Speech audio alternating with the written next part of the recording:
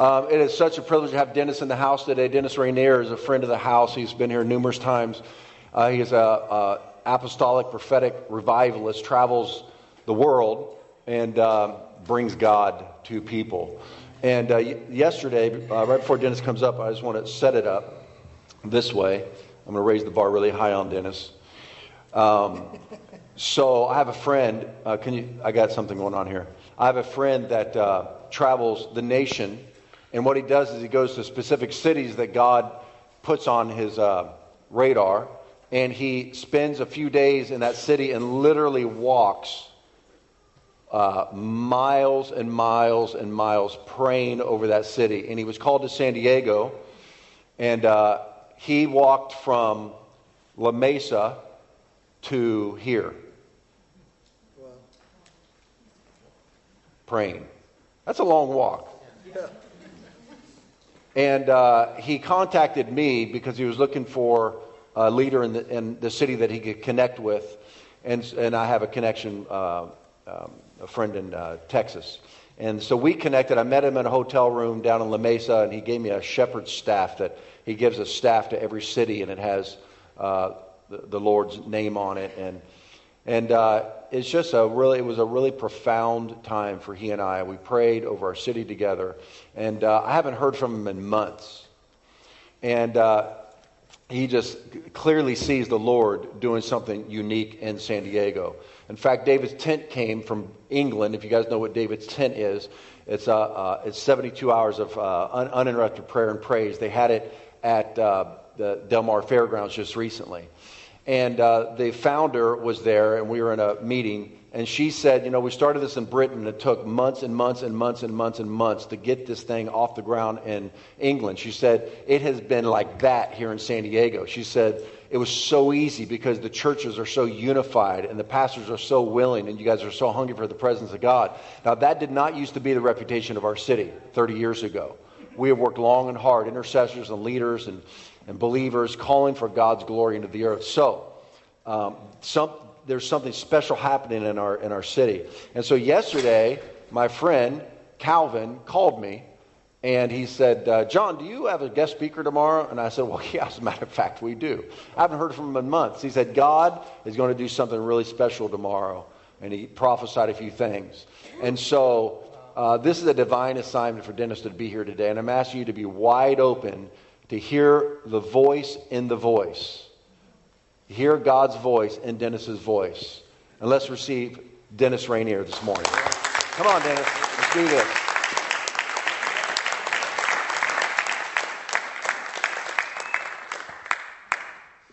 Thank you, my friend. It's great to have you here. Hey, God bless you. Yeah. Awesome. Amen. Thank you. Awesome to be with you guys this morning. How you doing? Everybody good? Praise the Lord. My name's Dennis Reanier. I'm from Bozeman, Montana. Have a beautiful wife named Tammy. Pastors a church we started in 1999. I got 4 daughters. So I usually ask everybody to keep me in prayer. Amen. I'm the only man in our house. Hallelujah. Praise God. A couple things. We have a ministry that's called Loft. It's our local ministry. I have a ministry called Revival Cry, myself and others that we've trained up over the years that go and preach meetings to stir the kingdom and see an awakening in the earth. Amen. And then we also have a network of about 50 churches around the nation called ARC Network. And last of all, we have a ministry that is for rescuing children at risk and young girls out of the sex slave trafficking industry. And so we've been doing that since about 2002, 2003 now. Matter of fact, I just did a conference called John 151 in New Jersey. We raised $76,000 for girls to rescue them out of sex trafficking. Amen, just in one meeting. And so literally in India, that will impact over 200,000 girls. That's an amazing amount of girls to be able to impact. Amen. We've had a big project that we've been working on in the Philippines where we've been trying to create. We have property over there, and we have several structures and we have girls there that we buy back for the kingdom of God. We've already rescued 180 girls. There's room for 20 girls there. And so we believe in being practical as well as being spiritual. These girls, they take them as young as 7, 8 years old. They put them in cages. I don't know if you know this, but the United States is it's number one now for sex trafficking. And so this is a big deal for us to care about and to work together. John was talking about, there's a famous verse in the Bible. It wasn't Bill Johnson that said it first. It was Jesus. Amen. Pray, your kingdom come, your will be done on earth as it is in heaven. The words pray actually mean that God would change your heart. And not only would he change your heart, he would make you a solution for the things he changed your heart with. Amen. Yeah. So you could say, is God going to change San Diego, or are you going to change San Diego? The answer is yes. Amen. Right. Is God in you? Amen. So, so we're excited about what God is doing. If you're interested, there's some information at our back table about how to help with sex trafficking and rescuing kids that way. Also, I have a book back there. It's called Shaking Heaven and Earth. If you like anything I say today, you'll love what's in this book about hearing God for yourself and resting in what God has already done for you, as well as the importance of you hearing the voice of God for yourself. Amen? And so I'm not going to try to throw this at somebody because I'm afraid I'll decapitate someone, and then I'd have to pray harder. Amen? And so, amen. Well, praise the Lord. I also have this USB. This has over 66 different teachings on it. His entire school on prophecy, your identity, and healing in Christ Jesus. Amen. This used to be about $750 worth of stuff when we had to package do CDs. CDs are kind of gone now. For the most part, and now people are doing things by MP3, so you can play this in your car, your computer.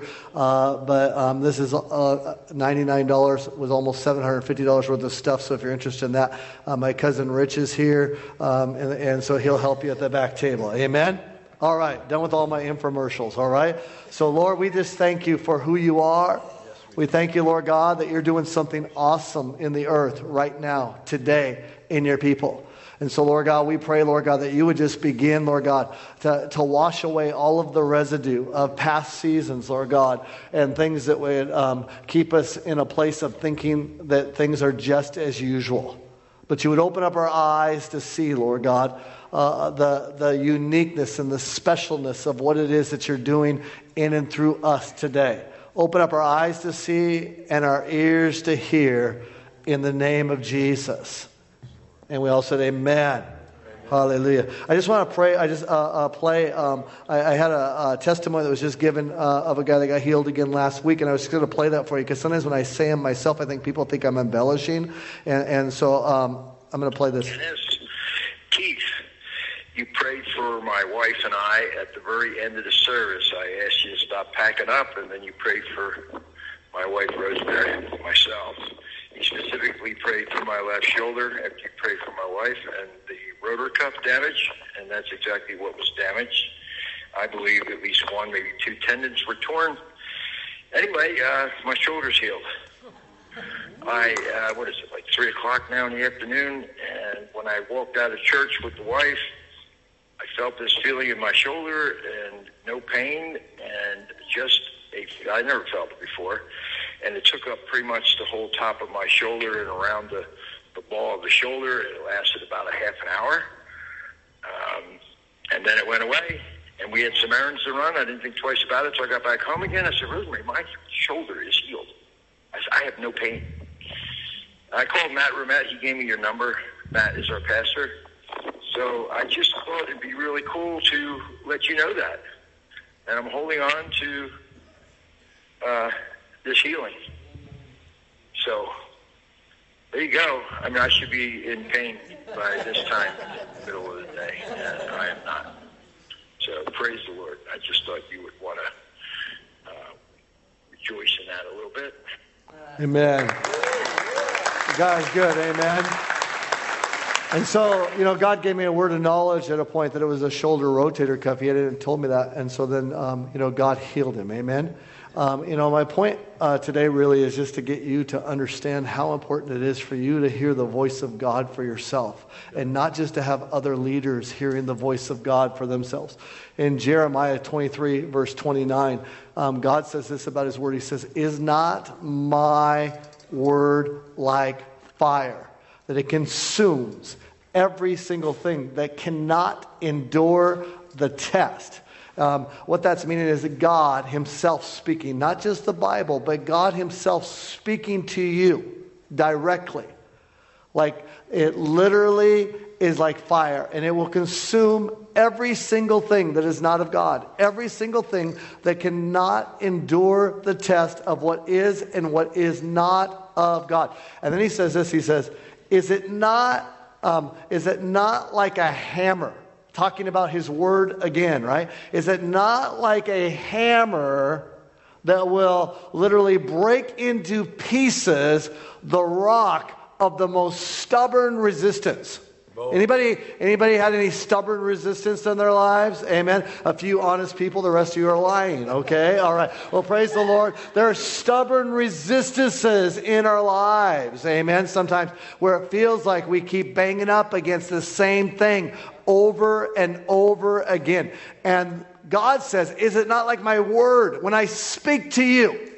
When I myself communicate to you so that you know this to me. It's not that you just believe something else somebody else said. But God himself actually speaks to you. He says he will cause that thing that is the most stubborn resistance to be broken in your life into pieces. Thank you, Lord. And it will have to submit to what it is that God's doing in your life. Amen? In Ephesians chapter 6, there's this whole passage that's about spiritual warfare. And, what I've found over the years is there's a lot of people that tend to get caught up into wanting to get in a fight with the devil. As a matter of fact, I wrote in my book, if you spend all your life trying to engage the enemy to be in spiritual warfare, you're out of God's will. And the reason why I wrote that is because, you don't have to try to be in a place of warfare. It just is. It's all the time, all the way around you. You don't have to pick a fight with the enemy. He's already trying to pick a fight with you. Amen? And, the part of this passage that's really important for us to stay focused on is that we're supposed to be keeping our eyes on God and not on the enemy. But a lot of times what happens is the enemy tries to suck us into a fight to get our eyes off of God and on what it is that he's trying to do. Matter of fact, in Ephesians chapter 6, it really just mentions one thing in terms of what the enemy is doing. It says, to be aware of the wiles of the enemy, right? What's that mean? That means you're supposed to have an awareness that the enemy is trying to trick you. That's what that word wiles means. It means trickery, that he is trying to trick you. What's he trying to trick you to do? He's trying to trick you into getting into a fight that you're not supposed to fight. He's trying to trick you into getting into drama that you're not supposed to in terms of relationships. He's trying to trick you into believing your circumstances, into your situations, into sickness, into poverty issues, that you would believe that rather than believe what God is doing. So, recently I was in Hawaii suffering for Jesus. And, somebody has to do it, so I volunteered. And so and this was actually not like a vacation. I was not down on the beach and in a resort. I was up on this in this 2-bedroom apartment that this widow allows like traveling ministers like myself to stay in. And so there's no AC. It's in a rough area of Hawaii called Kalihi. And so I'm up there. I'm not trying to complain, but I'm trying to set the tone so you'll get the reason why I'm complaining. Amen. I know you don't feel too sorry for me that I'm complaining about being in Hawaii. So anyways, I'm there, and this widow comes to my meeting. I'm going to a ministry called Ignite Fire that night, and she invites this large Samoan lady to my meeting across the street. I was living across the street, and So we're in the meeting, and some lady has one of those banners, that you kind of worship with and stuff. And so she's kind of doing her thing, and somehow she gets out of control a little bit, and she hits somebody in the front row. And the lady that got hit, she wasn't offended. She was over it. But this Samoan lady, she's about 6'2", about 350 pounds, and she's sitting in like the back row. But she gets offended for this lady that got hit with the banner. And so after a little while, somebody, kind of consoles her a little bit and tries to get her to calm down. And so she calms down, and then just a few minutes later, somebody takes one of those shofar horns, and they blow it right in her ear. And she just about comes undone, right? And so after a little bit more, they get her calmed down again. And I didn't realize it. Like, I believe in the gifts of the Spirit, and I believe in praying in the Spirit. And so I'm praying, and I think I'm praying underneath the music. But I didn't realize I'm kind of tone deaf, so sometimes I'm louder than I think I am. So if I'm yelling at you right now, I don't know it. It's not because I'm mad at amen.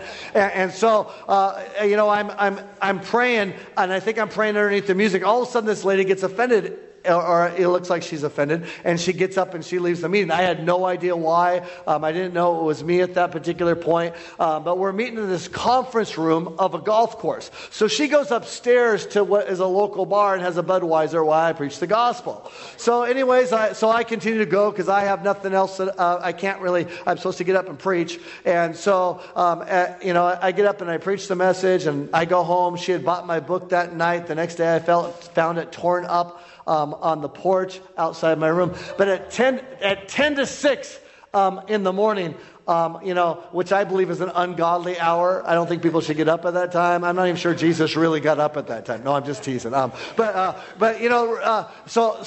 I hear this lady screaming in the middle of the street at 10 to 6, and she's yelling, "Dennis! Dennis!" for the whole neighborhood to hear, right? "Dennis!" And all of a sudden she goes, "Nah, nah, nah, nah, nah." She goes, "That's not God. That's the devil." And that's when I figured out that she had heard me praying, and I didn't know it. And then she starts yelling these curse words, and she's like, "Get off of my effing land!" And then she goes on and on. And so I hear the Holy Spirit say to me, "You're not supposed to react. This is a distraction." And so I'm sitting in my room, and I'm not reacting. But every hour on the hour, this lady would come out and start yelling in the middle of the street, "Dennis!" And it became hard not to react to. But I was trying to be obedient to what the Holy Spirit had said. Finally, about 4:30 in the afternoon, I am supposed to go preach at another meeting called Ignite Hawaii. And so I know I have to go down there, and I'm thinking this woman's going to be down there. So I walk down these concrete stairs. I get to the bottom. I peek out, because I know this woman's probably going to be out there waiting for me. And sure enough, she's sitting right there in the front yard. And so I try to make it to my car, but she runs out into the street, and she starts yelling with her hands raised up. She's like, "Howly devil! Howly devil! Howly devil!" And I don't know if you know this, but if you've ever been to Hawaii, they call Caucasian people like myself howlies. And they say it's not derogatory, but when they're calling you a howlie, it feels derogatory, okay? But I knew that if howlie was not derogatory, the devil was, right? So I knew she wasn't trying to be nice to me. And so, I try to raise up my hand to her, and I go, "Hey, Margaret, God bless you. Have a great day." And I thought I was diffusing the situation, but I seemed to make it worse by doing that. So I get into my car. I drive to the meeting. It was an awesome time. Nobody called me a devil all night long. It was very peaceful. I come back, and I'd forgotten all about this lady. I get out of my car, and all of a sudden I see this shadow on the ground, and I look up, and this lady's coming at me, and she's trying to throw something at me. I didn't know what it was that she was trying to throw at me, so I just turned, tried to get back in the car, opened up the door, looked back around. She's picking up whatever it was that she had thrown at me to pick up off the ground and throw it at me again. So I end up driving down to the McDonald's and calling the police. The police come. They try to deal with her. She's shoving them, and she is cursing at them. And so they get her calmed down finally after a little bit of time, and they get her to go in her house. They come over and they tell me, "You know what, we don't think she's she's going to come out of the house. We think we got her where she's going to stay in there for the night. We don't think she can make it up the stairs where you're living. I'm not so sure that I believe them. They say she's mentally ill, but I'm like, yeah, she's got some visitors on board too, if you know what I mean. And so I have to lock up all of my 2-bedroom apartment, and it's hot and humid because this was in August, and so I'm not complaining, but there's no AC in there, so I am sweating profusely like all night long. Finally, about 4:30 in the morning or so, I drift off and finally find myself fall asleep. But about 10 to 6, my alarm clock is out in the middle of the street yelling at me, "Dennis! Dennis!" And then I'm not saying anything to her. And all of a sudden she says, "We're going to fight." And I'm thinking I don't want to fight. I don't want to have to, push a woman, hit a woman, or have to defend myself some kind of a way. Second of all, I'm the only Hallie in the area, so I'm going to get jumped if they see me trying to fight with this woman. And last of all, she's bigger than me. She's going to beat me up, right? And so I'm trying to find my way of escape, and all of a sudden she says, "Dennis!" She goes, "I'm coming up."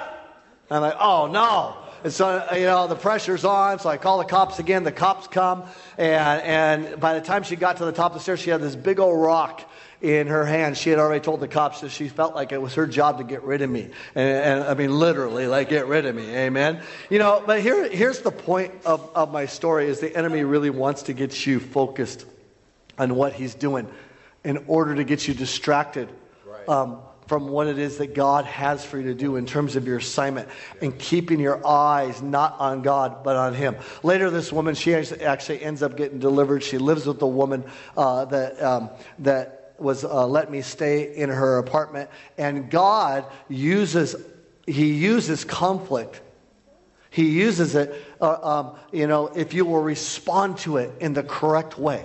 Conflict is actually an opportunity for you. And conflict is oftentimes what we start often labeling as being spiritual warfare. Matter of fact, I came to San Diego actually one time and did a John 1:5:1 conference.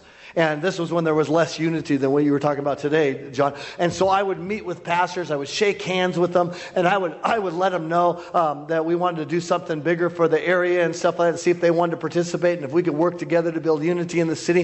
And I remember I met this one guy one time. I stuck out my hand, shook his hand. I was having coffee with him. He grabbed my hand as hard as he could, and he would not let go of it. He looks me right in the eye and he goes, "You'll never do anything in this city unless I say you will." I'm saying, "Oh, well, it's nice to meet you too." And so, back in my old unredeemed days, I would have clocked him upside the head in the name of Jesus. And, but I gotten saved, grew a little bit. I've learned not to punch pastors and that, so I've grown, I've matured, right? And, second of all, if I wasn't going to physically hit someone, then the next thing you want to do is get a little bit mouthy, right? Like, who the heck do you think you are talking to me that way, right? But somehow, I'd grown to the place where, I didn't respond that way. And the words that came out of my mouth even shocked me. I said, "Well, why don't you tell me a little bit about yourself?" And all of a sudden, he starts telling me about himself, and it turns out that I used to house sit with his brother. I did ministry together with his brother. I used to be his nephew's youth pastor. All of a sudden, this guy is backtracking, right? Like, what happened if I just react? Man, the guy would have been running around telling everybody what a jerk I am. And, other people would maybe be more likely to believe it because, they don't know me, but they might know him. But how we respond has to do with are we actually going to get promoted? Are we going to actually get to experience the promises of God in our life? And much of it has to do with how we respond. And sometimes how we respond causes there to be a delay in what God wants to release now in our lives. And we can't figure out why we got to wait to experience something. But sometimes, not always, but sometimes it has to do with how we responded to a situation or a circumstance. Come on. Now in Ephesians chapter 6, the Bible tells us in terms of how do we handle spiritual warfare, it says, put on the belt of truth. Do you know that word truth there is the word verity, which means reality. And what God is saying is you need to have a revelation of His reality. You need to have a revelation of His perspective. Right. You need not to see things just from your perspective. You need to see things from His perspective. Amen? Because if you see them from only your perspective, then the enemy gets you reacting to only what you see in front of you. And God's trying to get your eyes off of that circumstance and get your eyes onto Him and get your eyes onto His reality, because He has something that He is doing in the midst of the conflict. He has something that He's doing in the midst of the circumstance and situation. And He has a promise that He is trying to release in your life. And He's trying to get you to come into agreement with it. And then He says, put on the breastplate of righteousness. You know, I think about that. That has a lot to do with your identity. You know, I've trained a lot of people over the years now in terms of in the prophetic and in healing and all kinds of, and back when I was younger, I used to think, you know, I was just happy that people were prophesying. I was just happy that people were laying hands on the sick and seeing them get healed. But then, you know, what I started to find out is that if you don't know who you are in Christ, that the enemy does not go after your gifts, he goes after you. And if he can take you out, he'll shut down your gifts. And so, you know, like here's a piece of advice I would give to any believer, and that is that if you don't know who you are, you probably shouldn't even leave your house. You should figure out who you are in Christ. I think there's some foundational revelations that we need in our life, and one of them is to know who we are in Christ Jesus. Because the enemy is going to come after you. He is going to accuse you if you don't know who you are. And you have to know who God says that you are, right? When God speaks to you for yourself, not just that a prophet came in and told you that you're, you know, somebody, a son of God, but when God Himself says, you know what, I'm your father, and you are a son, and you're a daughter, and you're mine, and everything that I gave, everything that I have is yours, and I gave to you in my Son Jesus Christ. When you start to get this thing to knowing that God says that you're not who you used to be, but you've actually been made brand new, it makes it so you can stand and you can weather the storm because you know who you are and who God made you to be. Then He says things like, shod your feet with the gospel of peace. I mean, you're supposed to have a revelation of the peace of God, that Jesus Himself is peace. It says, take up the shield of faith. Now, I believe that most people in the body of Christ, or not most, but a lot, have a wrong idea of what faith is. I'm convinced of it. Because I hear people say all the time, well, I'm believing in faith that God's going to give me a job. And then you would ask them, did God say He was going to give you a job? No, that's not faith. That's not what the Bible calls faith. That's what the Bible calls hope. The Bible says that faith comes by hearing, hearing by the Word of God. That word is the word rhema. It used to be taught often, but that meant as if the Father, Son, or Holy Spirit was speaking to you personally for yourself. It wasn't speaking about the Bible. I'm a big scripture guy. I'm using a lot of scripture, but I'm telling you that the Bible itself tells you that you're supposed to hear God Himself speak to you. Amen? And that's what's right. So sometimes people have a value for the Bible, but they don't have a value for what the Bible actually says. And we worship that over the God of the Bible. Amen? And the Bible's trying to get us to connect with God personally. And there's value. You have to have one oftentimes to have the other. But that's why the Bible says things like this. It says, it's impossible to please God without faith. Why would He say that? See, I believe that when you read Romans 10:17, this is what it's saying. It says that faith comes from the kind of relationship or intimacy that you have with God where you have learned to hear Him communicate to you for yourself. Because God speaks to us all differently. It doesn't mean that He speaks to you the same way that He speaks to me, but He wants to communicate to you. That's why the Bible says things like, only the Holy Spirit can teach you. Because it's not saying that I can't stand on a platform and try to teach you. It's saying, though, that only the Holy Spirit can actually teach you how to hear from God Himself. How does God actually speak to you? How does He actually communicate to you for yourself? So when you read something like, it's impossible to please God without faith, the Bible is saying it's impossible for you to please me without the kind of relationship where you've learned to hear me communicate to you. Like, do you know that the Bible doesn't say it's impossible to please me unless you do everything perfect? It's the only thing that God says about, because He's not really concerned just about what you do. He's concerned about who you are, and He's concerned about whether you actually have the kind of relationship where He can actually begin to change you from the inside out. Amen? That He can connect with you. He actually is more concerned about that than He is about anything else. And then finally He says, take the shield of faith.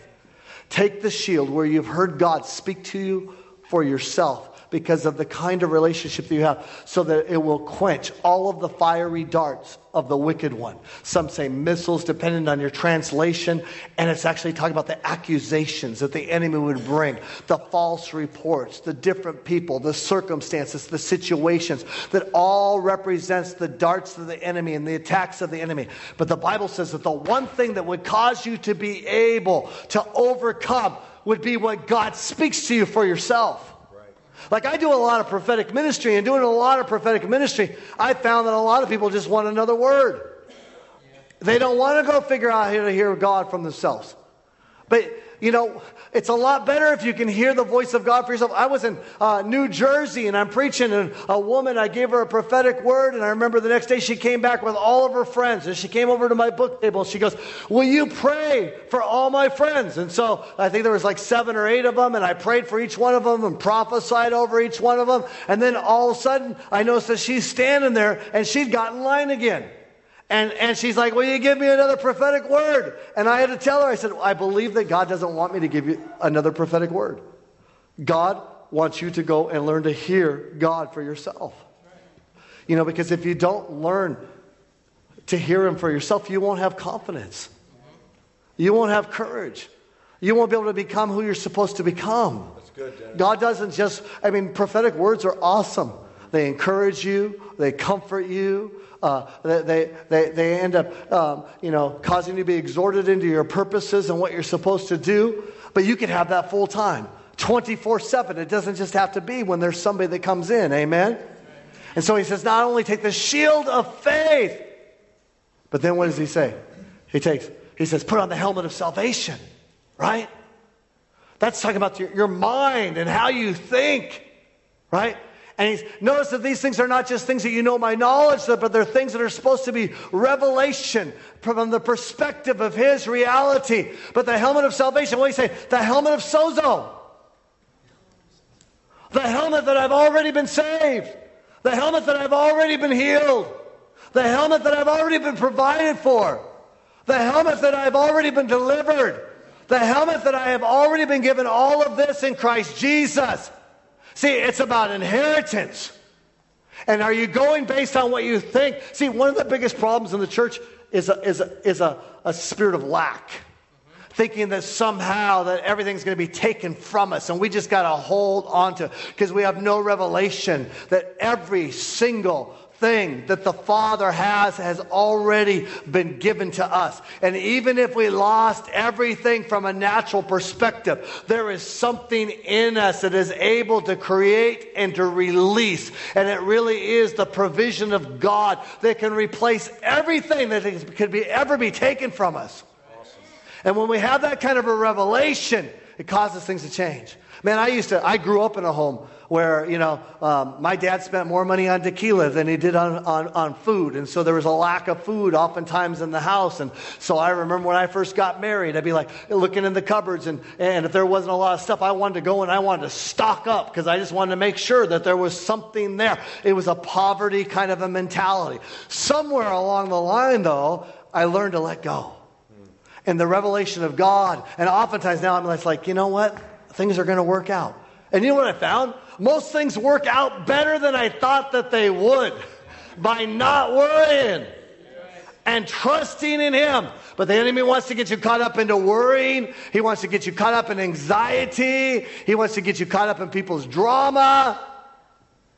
So he says, take the helmet of salvation and see what it is that I have already given to you rather than seeing what the enemy's trying to take from you. Amen? Awesome. And last of all, he says, take the Word of God, which is the sword of the Spirit. Again, it's talking about the Rhema word as if God Himself, the Father or the Son or the Holy Spirit, all being one, would speak to you.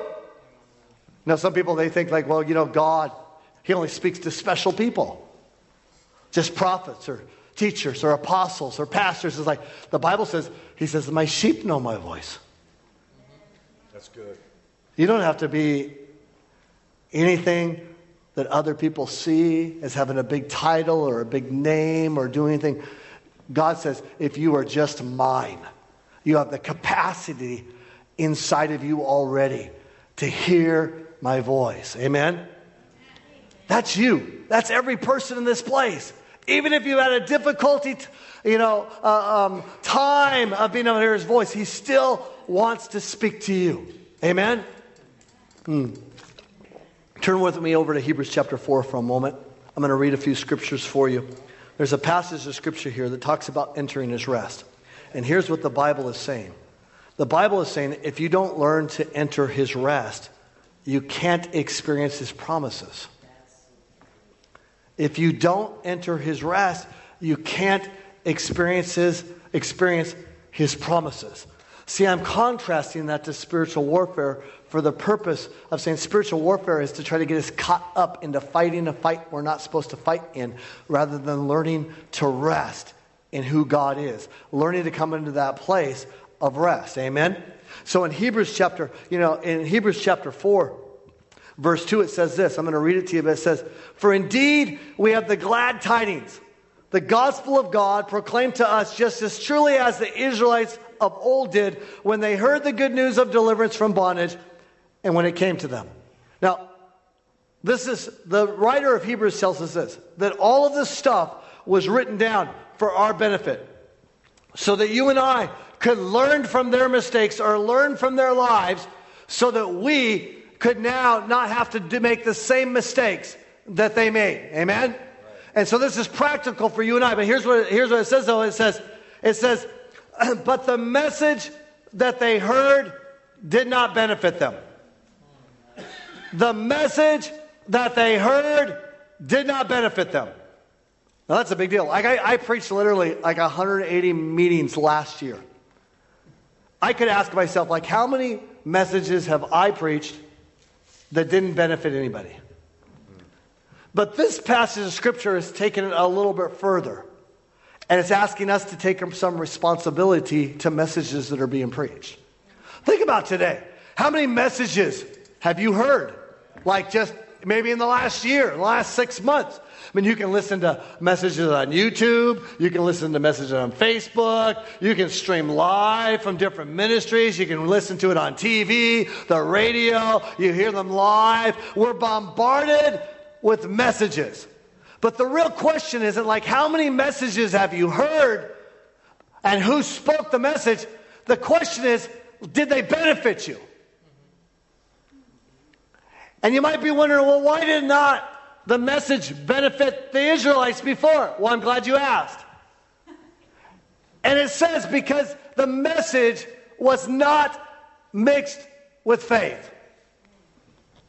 The message did not benefit them because they never learned to take the message that they heard with their natural ears and bring it to a place of relationship with God Himself to get revelation or communication from Him so that it could become their own. That it wasn't somebody else's message, but it now became their own message. And it came from God Himself. And here's what He says. He goes, with the leaning of the entire personality of God, in absolute trust and confidence in His power, wisdom and goodness by those who heard it. And neither were they united together with the ones, Joshua and Caleb, who heard and did believe. Now this is a message that many people have heard if you've been in church for very long, about Joshua and Caleb. The Bible says that Joshua and Caleb, that they heard from God. And God told them that they were going to go into the promised land and take it because it was already theirs. He speaks to them in a past tense kind of a form and says it's already yours. Amen? Now this is how God speaks and how God has always spoken to His people.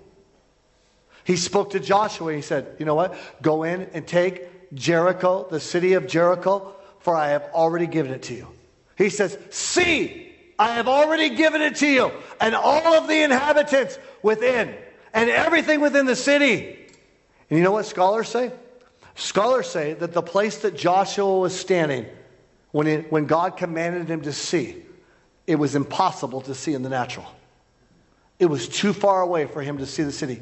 And even if he could see the city, it was impossible for him to see everything that was inside the walls of the city. Now God says that to you and I.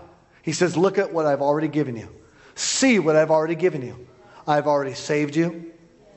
I've already given you eternal life. I've already given you healing. I've already given you provision. See, here's the thing the Bible says. If you would sow by the Spirit, meaning that you would hear from the Spirit of God, it says that you would reap, which is the word manifest. You would manifest eternal life, which is the word sozo. What the Bible is saying is when you hear God speak for yourself, it would cause all that God has already given to you to manifest externally so that you could experience it for yourself. In the same way that the Israelites were supposed to experience the promised land, God says that if you would believe what it is that He says, if you would hear it for yourself and you would make it your own, that you would be able to experience the promises of God. How many want to experience the promises of God? The only reason why I'm speaking a message like this, is not because I'm trying to provoke you. It's because I actually want to see you experience the promises of God. I had a lady one time, I was in Phoenix, Arizona, and she said, everything you spoke, it irritated me. She said, it really made me mad. And I said, oh, I'm sorry. I was just speaking, what I felt like God put on my heart for the day. It wasn't to you in particular. She goes, well, what I mean by that is she goes, I pray every day. She goes, I pray in tongues for 1 hour, and then I pray to God, and I'm praying to Him all day long, and I still feel like I don't ever hear from God. And God started to give me some discernment in the moment, and two things came to me, and one of them I said, you know what? I think you're trying too hard. The number one thing that I find for most Christians that they're struggling with is they're actually trying too hard. And they move out of this place of resting in God. And it's this subtle line of now taking over. I mean, I've done it. I'm not condemning you. I'm not condemning anybody. It's just real easy for our eyes to get off of what God is doing. That's what the enemy's constantly doing. He's constantly trying to get your eyes off of it so that you will just, without even knowing it, hit the default button, go back to trusting yourself. Even though Hebrews chapter 6 says that's the way of life that we repented from. And now we turn to faith, to this relationship with God where we hear His voice. But it's so subtle and so easy to get into this place. I said, I think you're trying too hard. Most people, they can't prophesy. It's usually because they're worried about what everybody else thinks about them. And it gets them into thinking, well, if I can't be good enough and I can't be perfect enough, I can't enter into this. With healing, oftentimes, the thing that will cause the biggest obstacle is when we try to do it. Sometimes I'll hear people even with their loved ones and they'll say, you know what? Not on my watch, devil. And if it's in the right heart, that could be great. But if it's in the place where we start to take over, where we think somehow it comes from us and the source is our own strength, we now enter our flesh. And sometimes we don't get to experience the very things that God has already promised to us. Amen? You know what I'm trying to say. Amen? Are you getting what I'm trying to say here? God wants us to rest in Him and rest in what He said. See, when the Bible talks about entering His promises, what He's saying is, or entering His rest so you can experience His promises. What He is saying is, how do you hear from God and now rest in what He said? Not just hear what other people have said. Not just hear what the preacher has taught you. But you've actually rested and have confidence in what He has actually said to you for yourself. See, I experienced this. I spent 30 hours a week for 3 straight months with the Lord in one season. And I'm 3.5 weeks into praying and spending time with God. I spent 100+ hours with God. And God had not said one thing to me. And I was mad. I was throwing a tantrum before God.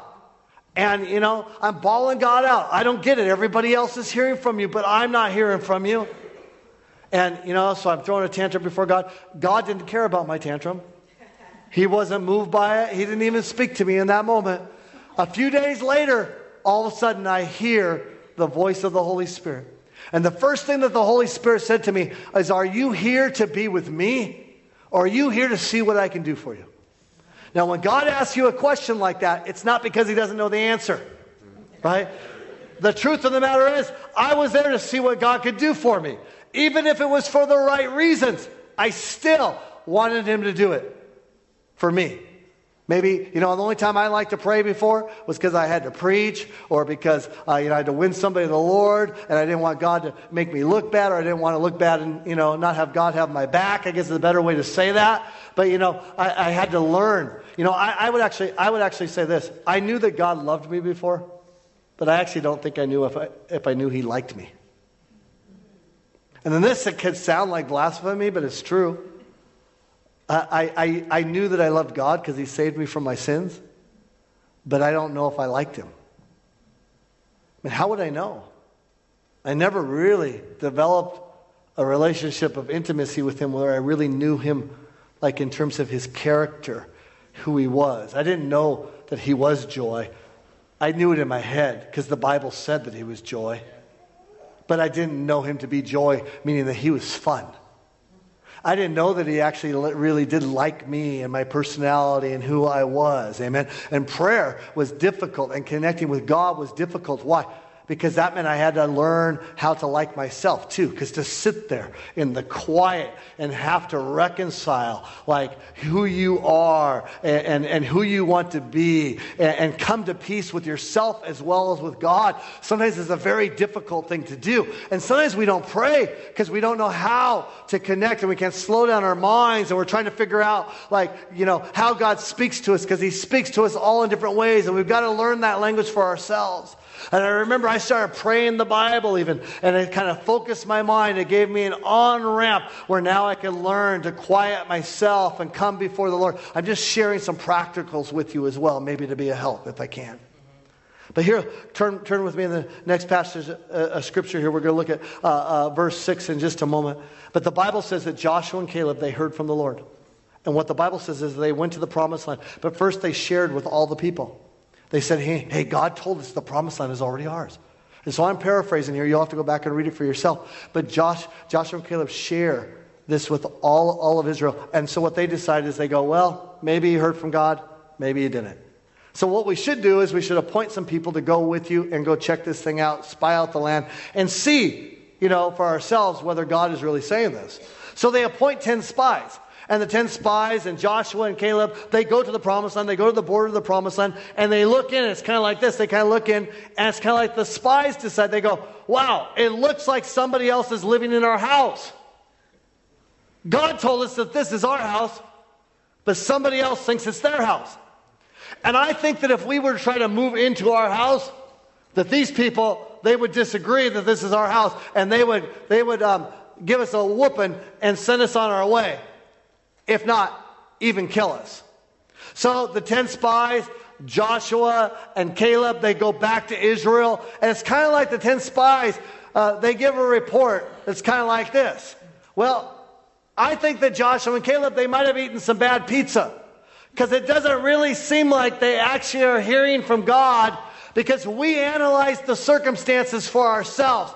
And we looked into the promised land, and it looked like it was not ours. It looked like it was someone else's. And so, what Joshua and Caleb is saying cannot be God. We've determined by our own ability to think about this, and for what we've seen for ourselves, that this could not be God. Well, that sounds like the church a lot today. We want to vote on what God says. Rather than just take it to the Lord and find out whether this is really what God is saying for ourselves. We want to determine based on our own flesh. This is what the Bible says that we repented of, that we were no longer living by our own formulas and our own ways of figuring out things, but we turned to this life of faith. Here's verse 6. Look what it says here. This is a powerful verse. It says this, seeing then that the promise remains over from the past times, for some to enter that rest, and that those who formerly were given the good news about it and the opportunity failed to appropriate it and did not enter because of disobedience. I would submit to you that many people in the church would focus on this part of the verse that says because of disobedience. But I'd like to kind of move to the phrase right before that. And it says they were given this opportunity, but they failed to appropriate it. Do you know what that means in simple terms? It means that they failed to make the revelation that Joshua and Caleb were given to by God, their own revelation. They failed to own it and to make it their own.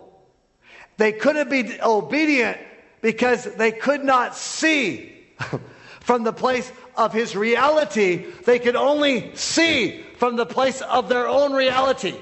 And what God wanted them to do was to take the revelation that Joshua and Caleb proclaimed, and he wanted them to take it to a relationship with him where they could find out from him directly whether this was him or not.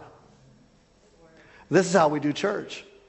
You know, I know Pastor John, and he has a great heart, and I know that he wants every one of you in this place to get it and experience it for yourself, and every great leader of God does.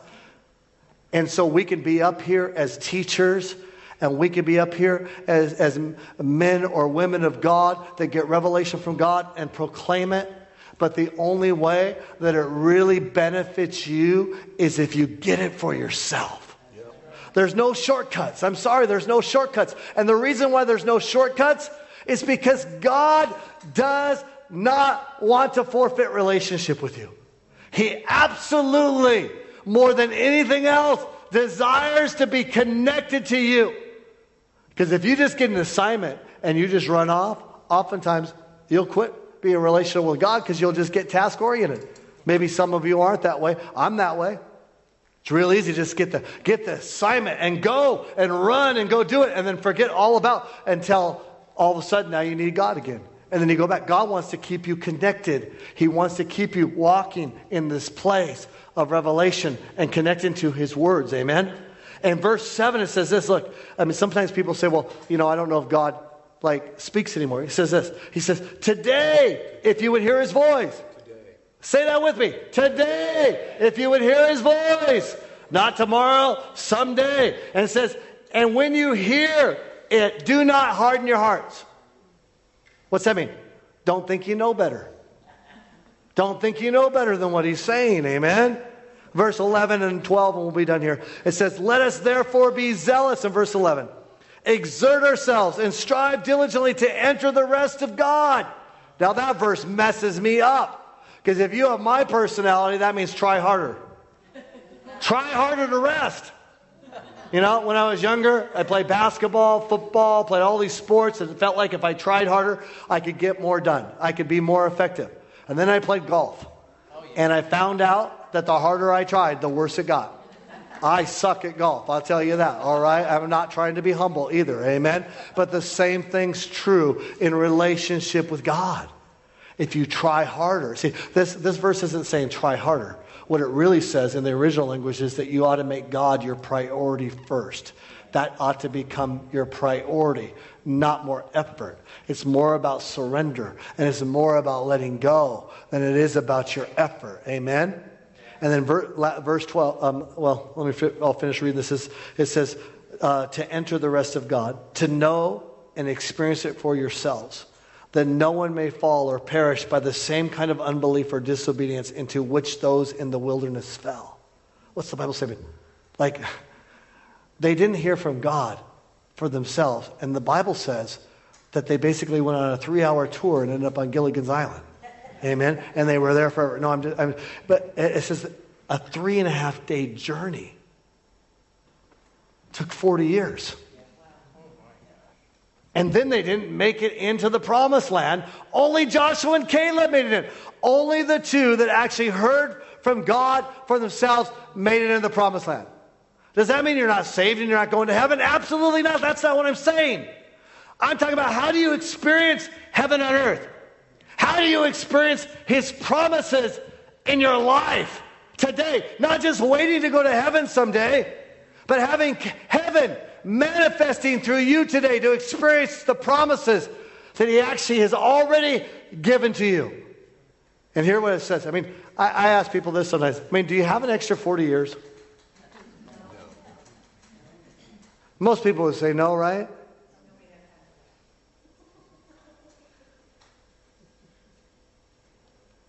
Some people say, well, I can't pray. I can't connect with God. You can't afford not to. You got to hear his voice for yourself. You've got to figure out how to connect. And sometimes it means just waiting until you figure out how to do it, and only the Holy Spirit can show you. Sometimes it means coming to the end of yourself so that you can actually give up on you and actually trust in him. Amen?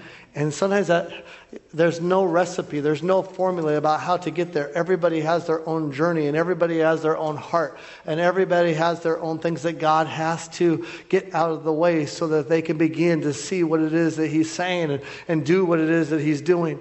But in verse 12 it says this, for the word of God that speaks is alive. It's full of power, making it active, operative, energizing, and effective. It is sharper than any two-edged sword, penetrating to the dividing line of the breath of the life of the soul and the immortal spirit and joints and marrow of the deepest parts of our nature, exposing and sifting and analyzing and judging the very thoughts and purposes of the heart. Most of you just know this verse in a simpler form. I'm preaching out of the Amplified, which is just simply more of the language being revealed to you. But like literally it says, for the word of God is sharper than a two-edged sword. It divides between spirit and truth and bones and marrow. And like what this verse is saying is the word of God. The word that God speaks. The words that the Father, Son, and Holy Spirit speak to you directly is sharper than a two-edged sword. And those words have the power to cut right down the middle between everything that is of God and everything that's not of God. It has the power to bring alignment in your life.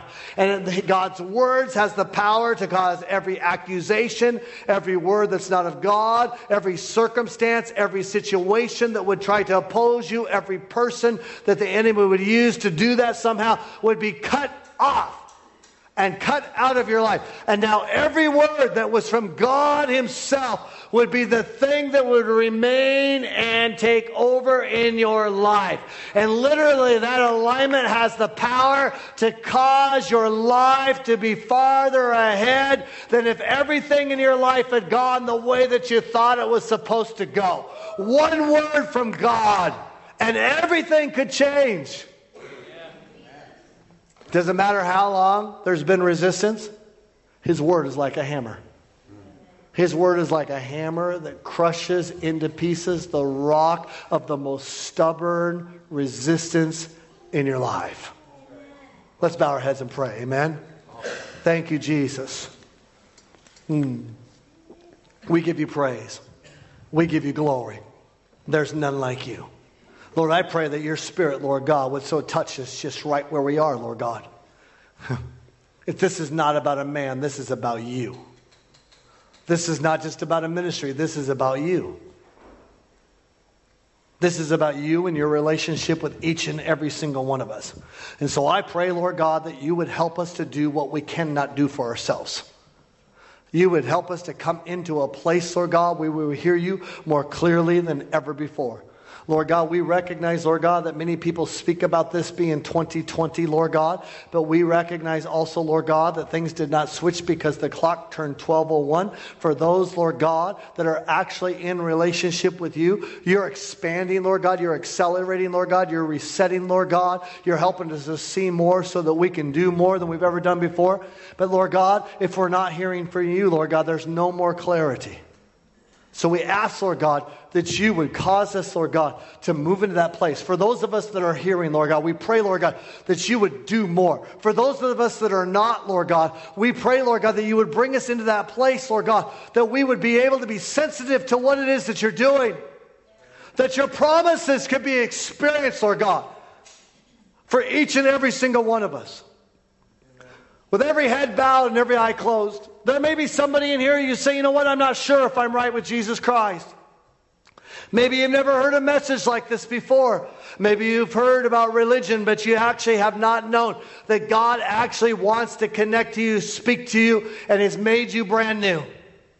If you're here this morning, you say, you know what, Pastor, I want to know this Jesus Christ. I want to make sure that I'm right with you. Jesus said, I am the way, the truth, and the life, and no one comes to the Father except through me. I told you that that word truth, it actually means reality. God wants to give you a brand new reality. He himself is a new reality. It's not just a concept. It's not just a religion. It's a God that is alive and wants to connect with you. And the Bible says, for all have sinned and fall short of the glory of God. Meaning there is not one of us that is perfect already. I'm not perfect. Your pastor's not perfect. I know he's close to being perfect. But Jesus is the only one that is perfect. The Bible says you've been perfected in him. But he's the one that makes you perfect. He's not looking for people that are perfect. He's not looking for perfectionism. He's looking for people that have perfect hearts. Hearts that would be totally yielded to him. If you're here this morning, you say, you know what, Pastor, I want you to pray for me. I want to make sure I'm right with Jesus this morning. I'm just going to ask you to slip up your hand right where you are and say yes to Jesus. You just say, yes, Pastor, I just want you to pray for me. I want to make sure that I'm right with Jesus. I see that one hand right there, sir. I see another one right there, ma'am. I see another one right here, sir. Anybody else this morning? You just want to make sure that you're right with Jesus before you leave this place. Hallelujah. Thank you, Jesus. If you lifted your hand, here's what I want to ask you to do. I want to ask you to come to the front right here and meet one of our prayer partners this morning. Sir, would you come in the front row? Ma'am, would you come? Sir, in the back, would you come right here and just come to the front? I want to shake your hand. I want to welcome you to the kingdom of God. Come on to the front. Well, lifted your hand there, sir. Right here, sir. There was one more ma'am right there. Thank you. This lady's coming out. I know they're trying to get out of their chairs and stuff as well and stuff like that. Thank you, Jesus. Would you, the prayer partners, would you just come to the center here and meet them? Congratulate them. Congratulate them with a shake of a hand. Welcome them. Go to them. Go to them. Prayer partners, go to them. Shake their hand just like you like them and love them. Amen. Thank you, Jesus. Go to them. Shake their hand. Congratulate them. Welcome to the kingdom of God. Hallelujah. The rest of you, would you stand with me all over this place and extend your hands toward those that have come? And we're going to pray a prayer of salvation. Just look at me if you're receiving Jesus right now. Just look at me. And we're going to pray this prayer. I'm going to pray over you, and I'm going to ask you to pray with me right now. In the name of Jesus, Lord, I pray for those that have come to receive you as Lord and Savior, Lord. I pray right now, Lord God, that you would bless them and that you would remove every obstacle from their lives, Lord God, and make them brand new in the name of Jesus. So now I'm going to ask you if you would pray and you would repeat these words after me. Jesus, I ask you right now to come into my heart and to forgive me of my sins. Today I've decided to die. And Lord God, I ask you to resurrect me to newness of life. Lord God Almighty, help me to do what I could not do for myself. Today is a brand new day. Things will never be the same. Help me, Holy Spirit, to live for you and to do all that you've empowered me to do. Give me a new mind. Give me a new heart. Thank you for your forgiveness. And help me to forgive myself. In the mighty name of Jesus. Lord God Almighty, we give you praise. We give you glory. Give them a big hand for their courage and their boldness for coming in the name of Jesus. Now lift up your hands just for a moment. Man, thank you, Lord. Lift